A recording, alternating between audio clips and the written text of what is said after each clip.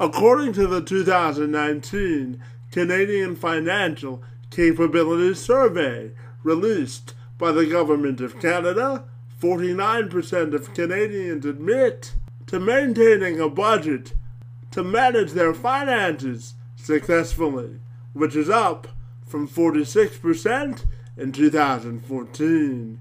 Andy Anthony and Ryan Harder are financial planners and advisors for Peely Lighthouse Life and Financial in Leamington. They joined me this week to discuss ways we all can protect our financial fitness and interest during these unprecedented times, and they both agree budgeting is the key to success and should be top of mind for all Canadians. I'm Kevin McShane. Let's have this conversation.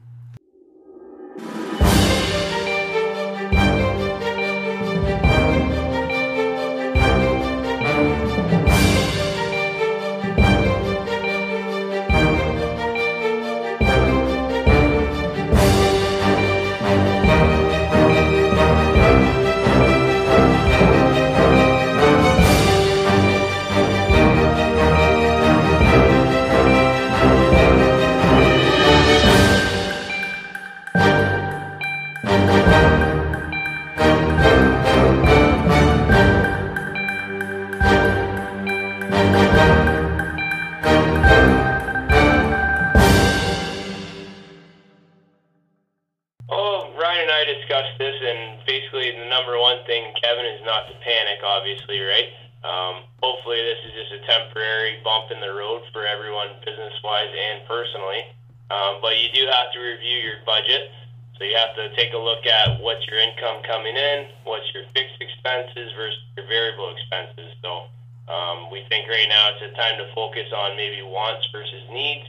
If you are having a reduced income at this time, and if you are on a government subsidy due to work shortage and or being off to look after children, or your business may not be open depending on the stage that you're in and the industry you're in.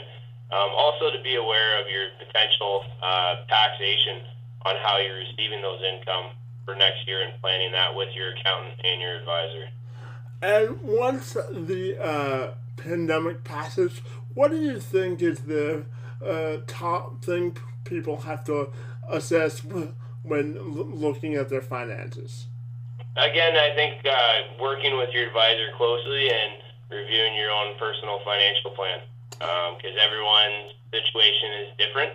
So I think it's catered individual to individual, Kevin. And when you talk to your clients, working with them during this time, what's the top concern that you're hearing? The top concern right now is, number one, is their income stable, right? Is your job stable? So fortunately, there is a lot of people where they've had stability through this entire time. For some people, it was unfortunate. However, in our opinion, with all the government programs that are available, they're making it so that everyone can put food on their table regardless of your occupation. So the most common is definitely their income, and then number two, if you are invested, are my investments down right now, and what should I do to mitigate risk? Now, you bring up government programs. Which ones do you think are the most effective to help people to get through this time? We're by no means experts on them, but again, we do review them closely, and depending if you're a business trying to fund payroll to not have your employees go on CERB or EI, there's programs out available for that, and then there's obviously other ones that individuals can apply for, depending on their situation. The survey also revealed that nearly 7 in 10 Canadians who are not yet retired, 69%, are preparing for retirement financially, either on their own or through a workplace pension plan. Harder provides some helpful tips on how to accelerate getting the most bang for your buck when you're ready to call it a career. Yeah, Kevin, I'll take this one with That's a toughie, right? But that's very specific to that individual. So, I mean, I wouldn't not going to give you much details on specifics. But first thing we would do is going back to the earlier question is have the client put together a budget, very accurate. We look at the budget. We would update their financial plan with the new information. Maybe the investments are down a little bit, or something's changed. We put the new information in, and then we sit with the client. We look at it. I mean, if the client's taking an early retirement and they may not have enough money saved up yet, they may have to look at having a lower income in retirement if they're retiring too early. If it works, it works, but that's where the client would sit down with us and look at the plan. And when they're planning for retirement, how do you advise them to, just generally, maybe they're going to experience a lesser income than they're used to. So how do you prepare them financially for that reality? Well, that's a good question. Many discussions over the years, we prepare for that, but ultimately we can't control the client spending, so we can show them, here's what you're going to expect in retirement. Here's your income. Maybe they were hoping for, $80,000 a year of income, but because of the early retirement, they're down to $10,000. So, or they're down to $70,000 minus 10. So we can sit with them, but ultimately they have to control their spending. So we can suggest ways of cutting this. But it's the biggest thing is having an accurate budget, I would say.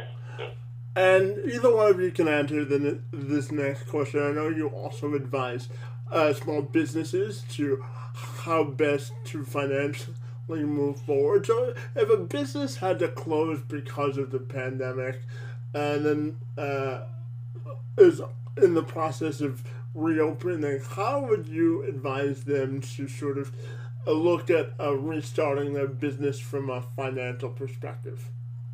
A good question as well, Kevin. I think for that one, again, that's going to depend on the business themselves and the industry that they're in. However, when it comes to us in regards to planning, we just help put together benefit packages and retirement planning, so group employee benefits and group retirement plans. So basically, while this was going on, working closely with various insurance carriers, they actually applied credits to a lot of our accounts, and this was an industry-wide thing, not specific to our company, where they refunded 50% of dental premiums and 10% of extended health premium to go back to that owner to help kind of ease maybe their bottom line, basically through their benefits premium. And for other people that closed down altogether, we also were able to suspend benefit plans, Kevin, so that when they do get back up and running, we just fire them back up. So we have layoff provision clauses within our contracts that allow the employer to do that as well. So, and for the group retirement side, you could also, on that, based on a month-to-month basis, if they're starting back up and your employees are returning to work, you can reactivate that at any time as well. And Andy, I know that you're a volunteer firefighter for the municipality of Leamington. So my final question is sort of a personal one from the standpoint. How do you think frontline workers, the perception of them, have been altered or changed during this time? I think the perception of frontline workers, it's made the public realize that they still have a job to do, right? Regardless of what's going on and whether your situation is controllable or uncontrollable. And then, in my opinion, like frontline workers, they aren't extraordinary people, just ordinary people who do extraordinary things. And just one follow-up, what's the best part of sort of managing two separate lines of responsibility in the office and in as your work as a firefighter? Myself personally, I really enjoy it because we don't really have a very physically active job. Obviously, with a desk and working with clients, it's a lot of fun, but getting out and working with your body is also fun, so you kind of get the best of both worlds. Andy and Ryan, I want to thank you for a couple of minutes talking to us about protecting your financial fitness and providing your perspective, Andy, as a frontline worker. I really appreciate insight and perspective, and want to thank you both for your time this morning. Thank you for the phone call, Kevin. Yeah, thanks, Kevin. That was great.